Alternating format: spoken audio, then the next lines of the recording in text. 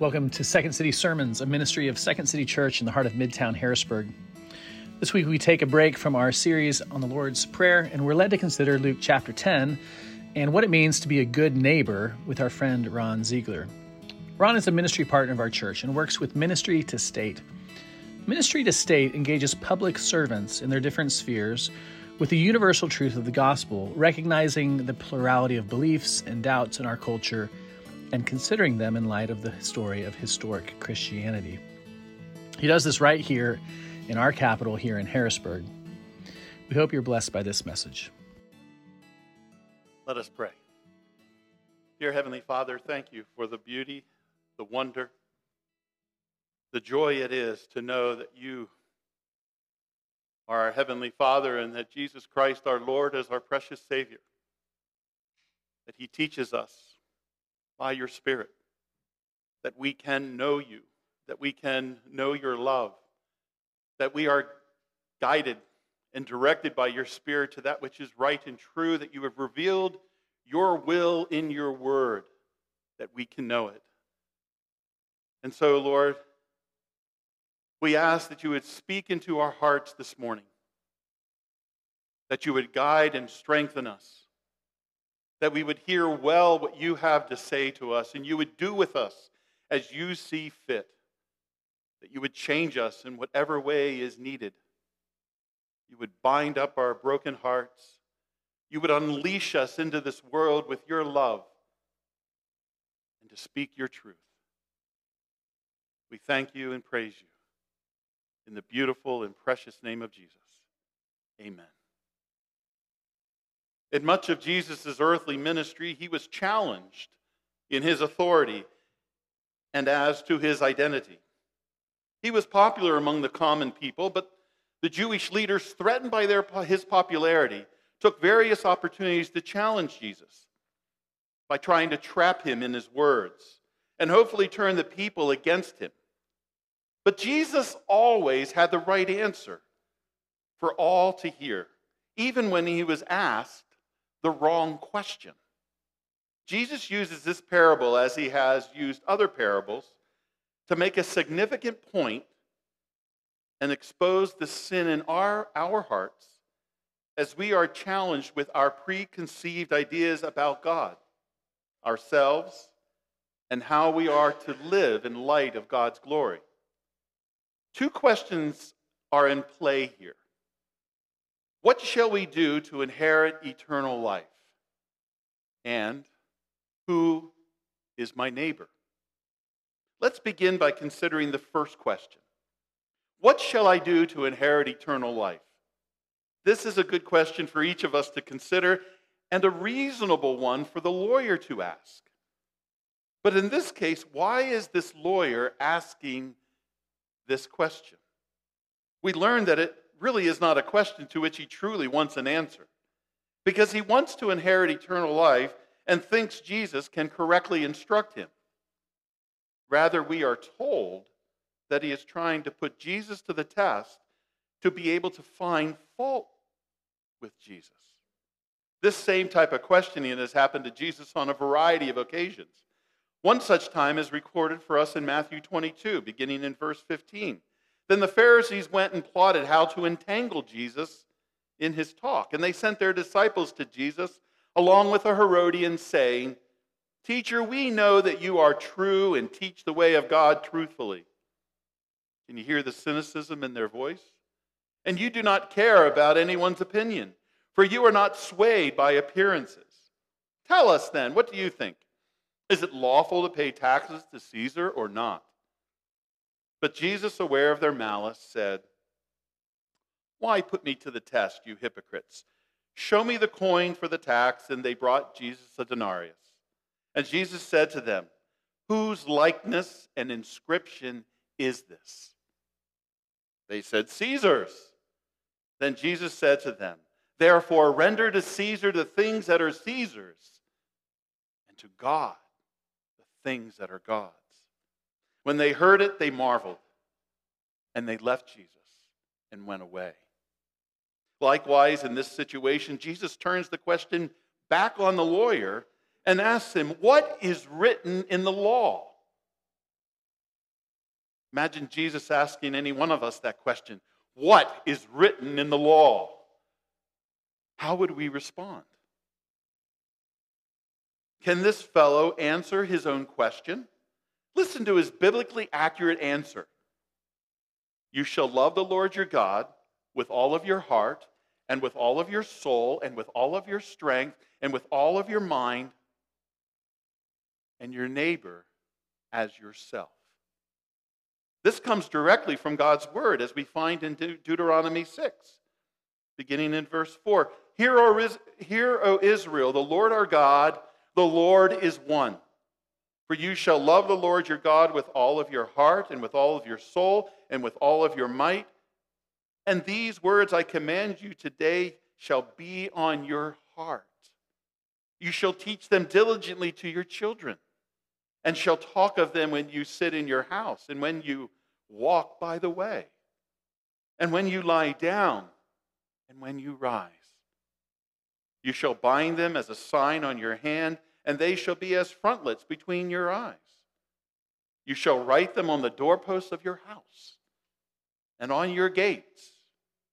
And also in Leviticus 19, verse 18, you shall not take vengeance or bear a grudge against the sons of your own people, but you shall love your neighbor as yourself. I am the Lord.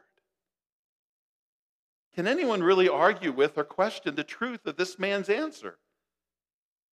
If some could gain eternal life by their works, these certainly are the things that each of us need to do. This is like the encounter Jesus had with a man often called the rich young ruler, as recorded in Matthew 19, verses 16 and following, who came to Jesus and asked, "Teacher, what good things must I do to get eternal life?" And Jesus answered him by saying, "If you want to enter life, obey the commandments." The man responded by asking, "Which ones?" To which Jesus answered, "Do not murder," which is the 6th commandment. "Do not commit adultery," which is the 7th. "Do not steal," which is the 8th. "Do not give false testimony," which is the 9th. "Honor your father and mother," which is the 5th. "And love your neighbor as yourself," the 2nd greatest commandment. To this, the man amazingly responds by saying, "All these I have kept. What do I still lack?" Jesus answers him with this penetrating reality and truth, going right to the heart of the man's devotion, saying, "If you want to be perfect, go, sell all your possessions and give to the poor, and you will have treasure in heaven. Then come, follow me." The man went away sad because he had great wealth. This man who thought he had kept the commandments, actually, when confronted with keeping just the very first commandment, "You shall have no other God before me," is exposed as not having kept even that first one. What he cherished most was his material wealth, not the priceless gift of knowing, loving, and honoring God in Jesus Christ. Jesus followed this statement with what is now a rather famous Bible verse. "I tell you the truth, it is hard for a rich man to enter the kingdom of heaven. Again, I tell you, it is easier for a camel to go through the eye of a needle than for a rich man to enter the kingdom of God." Jesus' disciples were perplexed by what they witnessed and heard, and so they asked Jesus, "Who then can be saved?" Which is much like the question in the passage before us today. To which Jesus profoundly answered, "With man, this is impossible. But with God, all things are possible." We should hear this loud and clear from Jesus and humbly ask God to make it penetrate deep into our inner being, never to be lost, that salvation and peace with God is not something any of us can accomplish in and of our own strength. It is utterly impossible for us. Yet in his mercy and love, Jesus clearly states it here that salvation and peace with God is only possible with God and by God. I find it interesting that this lawyer in our text today does not ask for any clarification about the first part of his answer. You shall love the Lord your God with all of your heart and with all of your soul and with all of your strength and all of your mind. He doesn't ask any questions about that. We might think that's the most important thing to ask about. Do you find that as interesting as well? What could be going on in his mind that he completely ignores all that has to do with loving God? It's as if he thinks he has complete understanding about loving God and needs no further instruction about what it means to fully love and serve God. It seems to me that he is much like the rich young ruler and like us at times. We do not have a consistent, clear, and full understanding of how holy God is and of how desperately wicked we are in and of ourselves. We may fool ourselves in thinking we really know how to love God with all of our heart and with all of our soul and with all of our strength and with all of our mind. I believe this question deserves a clear answer that is good for each of us to consistently keep in front of us. Like in the Old Testament instructed to keep it here in between our eyes, on the doorposts, wherever we are traveling, wherever we are going, with whomever we are, that we keep this reality right in front of us. Sometimes I describe it as just keep it in your pocket so you always know and can quickly find it. Jesus said it this way as recorded in John 17, 1 through 4. Jesus looked toward heaven and prayed, Father, the time has come. Glorify your Son, that your Son may glorify you. For you granted him authority over all people, that he might give eternal life to all those you have given him. Now this is eternal life, that they may know you, the one true God, and Jesus Christ, whom you have sent. I have brought you glory on earth by completing the work you gave me to do. And now, Father, glorify me in your presence with the glory I had with you before the world began. In the Apostle Paul's letter to Titus, we have it described this way in Titus chapter 3, beginning in verse 1. Remind the people to be subject to rulers and authorities, to be obedient and to be ready to do whatever is good, to slander no one, to be peaceable and considerate, and to show true humility toward all people. At one time, we too were foolish, disobedient, deceived, and enslaved by all kinds of passions and pleasures. We lived in malice and envy, being hated and hating one another. But when the kindness and love of God, our Savior, appeared, he saved us not because of righteous things we had done, but because of his mercy. He saved us through the washing of rebirth and renewal by the Holy Spirit, whom he poured out on us generously through Jesus Christ our Savior. Having been justified by his grace, we might become heirs, having the hope of eternal life. So instead of asking about all that we just examined on how to inherit eternal life, the lawyer simply asked for clarification on who is his neighbor.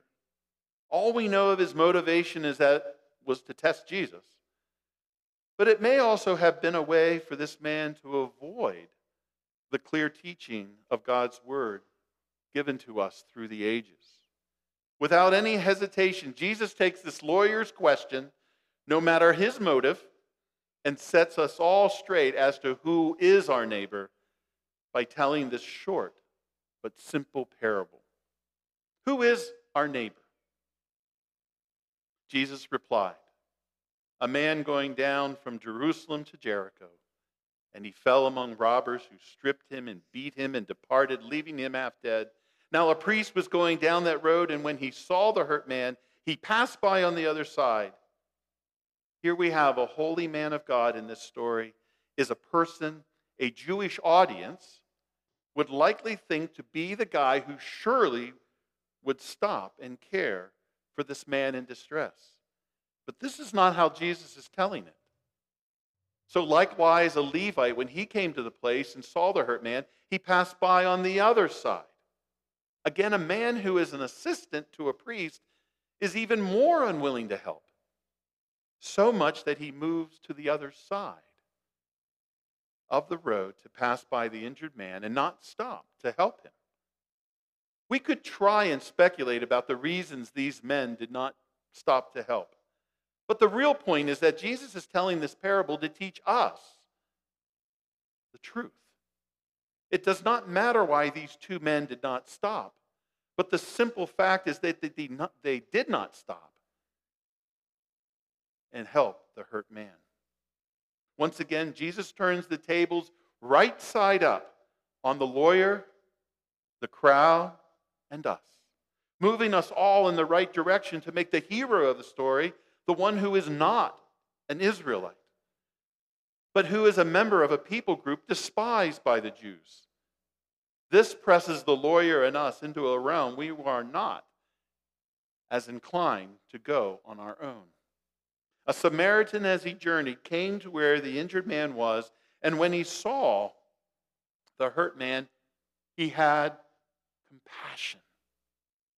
He went to him and bound his wounds, pouring on oil and wine. He then set the hurt man on his own animal and brought him to an inn and took care of him.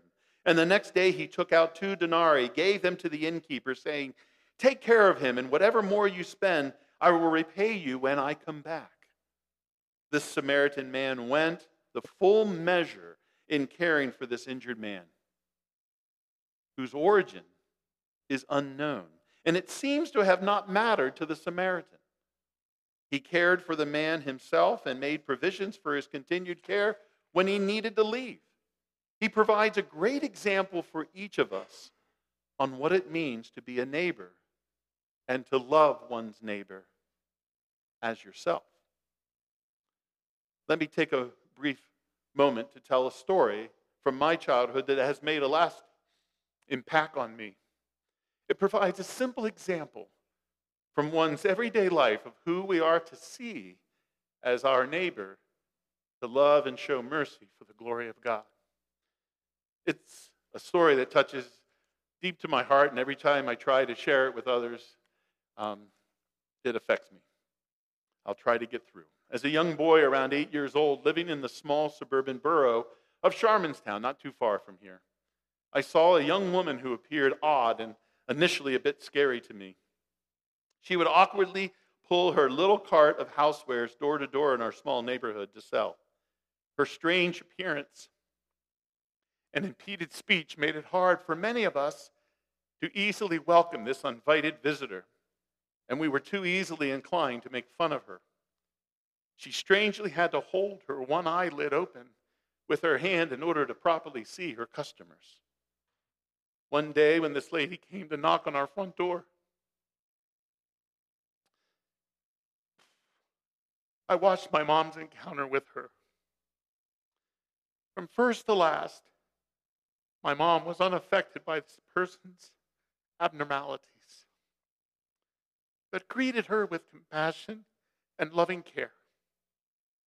This lady visits to my mom. This lady greeted her. I can't see. Sorry. This lady returned several times while we lived there. During each of her visits, my mom made it a point to buy something from her, to show her compassion, to respect, and to wish her well upon her day. Much to my surprise, I eventually learned that this lady is Isabel, who some 10 years earlier had for a short time been a patient from a mental hospital, whom my mom cared for as a nurse. My mom had prepared her for surgery to deal with a tumor around her eye. God used this simple act of love of my mom, her compassion and mercy, for her dear Isabel, unaffected by her unpleasant appearance and awkward mannerism, to make an early and lasting impression on me of how to love my neighbor as myself to the glory of God. So following his brief story, Jesus asked the lawyer for his thoughts on who is his neighbor. Which of these three do you think proved to be a neighbor to the man who fell among the robbers? The lawyer answered, the one who showed mercy. And Jesus said to the lawyer, you go and do likewise. It is valuable to note the lawyer's original question is not the same one that Jesus, at the end of the story, asked the lawyer. The lawyer had asked Jesus, who is my neighbor? But instead, Jesus asked the lawyer, which of these proved to be a neighbor to the man who fell among the robbers? Again, Jesus teaches what the student needed to learn, not what the student thinks he needed to learn. The lawyer's feeble attempt to test Jesus by asking, who is my neighbor that I am to love as myself, leads him to better understand and be challenged on how to be that neighbor who is to love his neighbor as himself. Which of these proved to be a neighbor to the man who fell among the robbers? The one who showed mercy. Go and do likewise. Even though it is not directly answered here in this passage, I believe the answer to the lawyer's question, who is my neighbor, is still a valuable question for us to have answered here. In truth, everyone we meet is our neighbor, regardless of sex, social status, skin color, physical appearance, political affiliation, language, or whatever we could put there. Jesus calls each of his followers to be a good neighbor as described in this parable, to care for others as God deserves them to be treated. Please hear that again.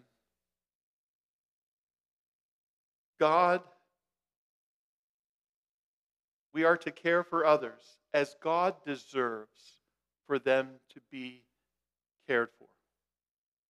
We know the golden rule, that is, do unto others as you would have them do unto you.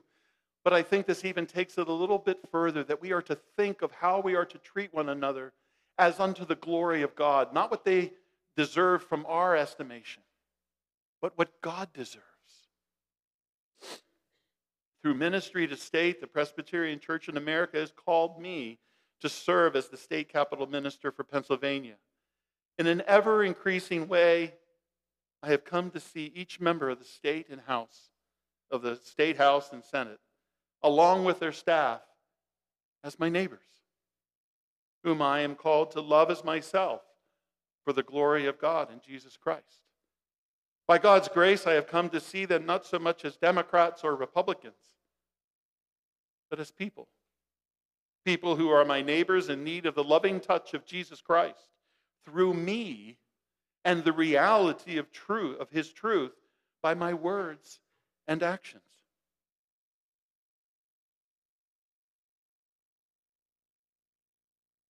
And I believe I have been given this calling. And part of that calling is to ask if you, in this congregation, as I travel around the state, and I'm trying to ask and pray for every last believer in Pennsylvania to join me in putting some of your personal life focus as a good neighbor unto those serving in our civil government here in Harrisburg and in your own House and Senate districts. Would you consider joining me in seeing with new eyes the 203 members of our State House of Representatives and the 50 senators of our state Senate as your neighbors, needing your attention, needing your love, needing your concern, needing your personal care? The reality is that what each of us need most in this world and in the next is to be at peace with God in Jesus Christ. Not this or that law or this or that policy, but eternal fellowship and peace with God through the great and gracious work of Jesus Christ, taking upon himself the sin of his people and mercifully placing his righteousness upon his people through the power of the Holy Spirit unto the glory of God. I am seeking God's face for a great revival and reformation throughout the body of Christ in Pennsylvania that will manifest itself in an outpouring of showing God's love in Jesus Christ and speaking his truth to those serving in our civil government. As I close, I am using a well-known but always applicable first question and answer to the Heidelberg Catechism as a wonderful declaration and reminder that Jesus Christ is the very best neighbor you could hope for, who is always good and caring to his beloved people of God. The question is, what is your only hope in this life, only comfort in life and death? That I am not my own, but belong body and soul in life and in death to my faithful Savior, Jesus Christ. He has fully paid for all my sins with his precious blood and has set me free from the tyranny of the devil. He also watches over me in such a way that not a hair can fall from my head without the will of my Father in heaven. In fact, all things must work together for my salvation. Because I belong to him, Christ, by his Holy Spirit, assures me of eternal life and makes me wholeheartedly willing and ready from now on to live for him. Because of that summary, so clearly stated of our relationship with God in Christ, therefore let us go and do likewise for the glory of God in Jesus Christ and for the furthering of his kingdom, relying completely and fully upon the great and awesome work of Jesus Christ, accomplished for his people in love and mercy and applied to his people by the power of the Holy Spirit. May we be willing to expect great things from God and be willing to attempt great things for God. Let us pray.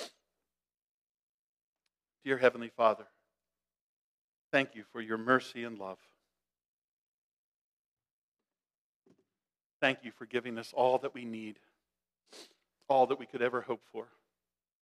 And I ask that you would bless and keep us, that you would make your face to shine upon us and to be gracious unto us, that you'd lift up the light of your countenance upon us and you would give us your peace in Jesus Christ.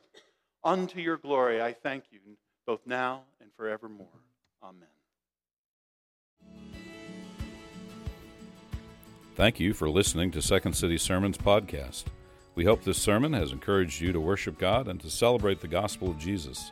Please consider subscribing to this podcast and joining us in person each Sunday at 10 a.m.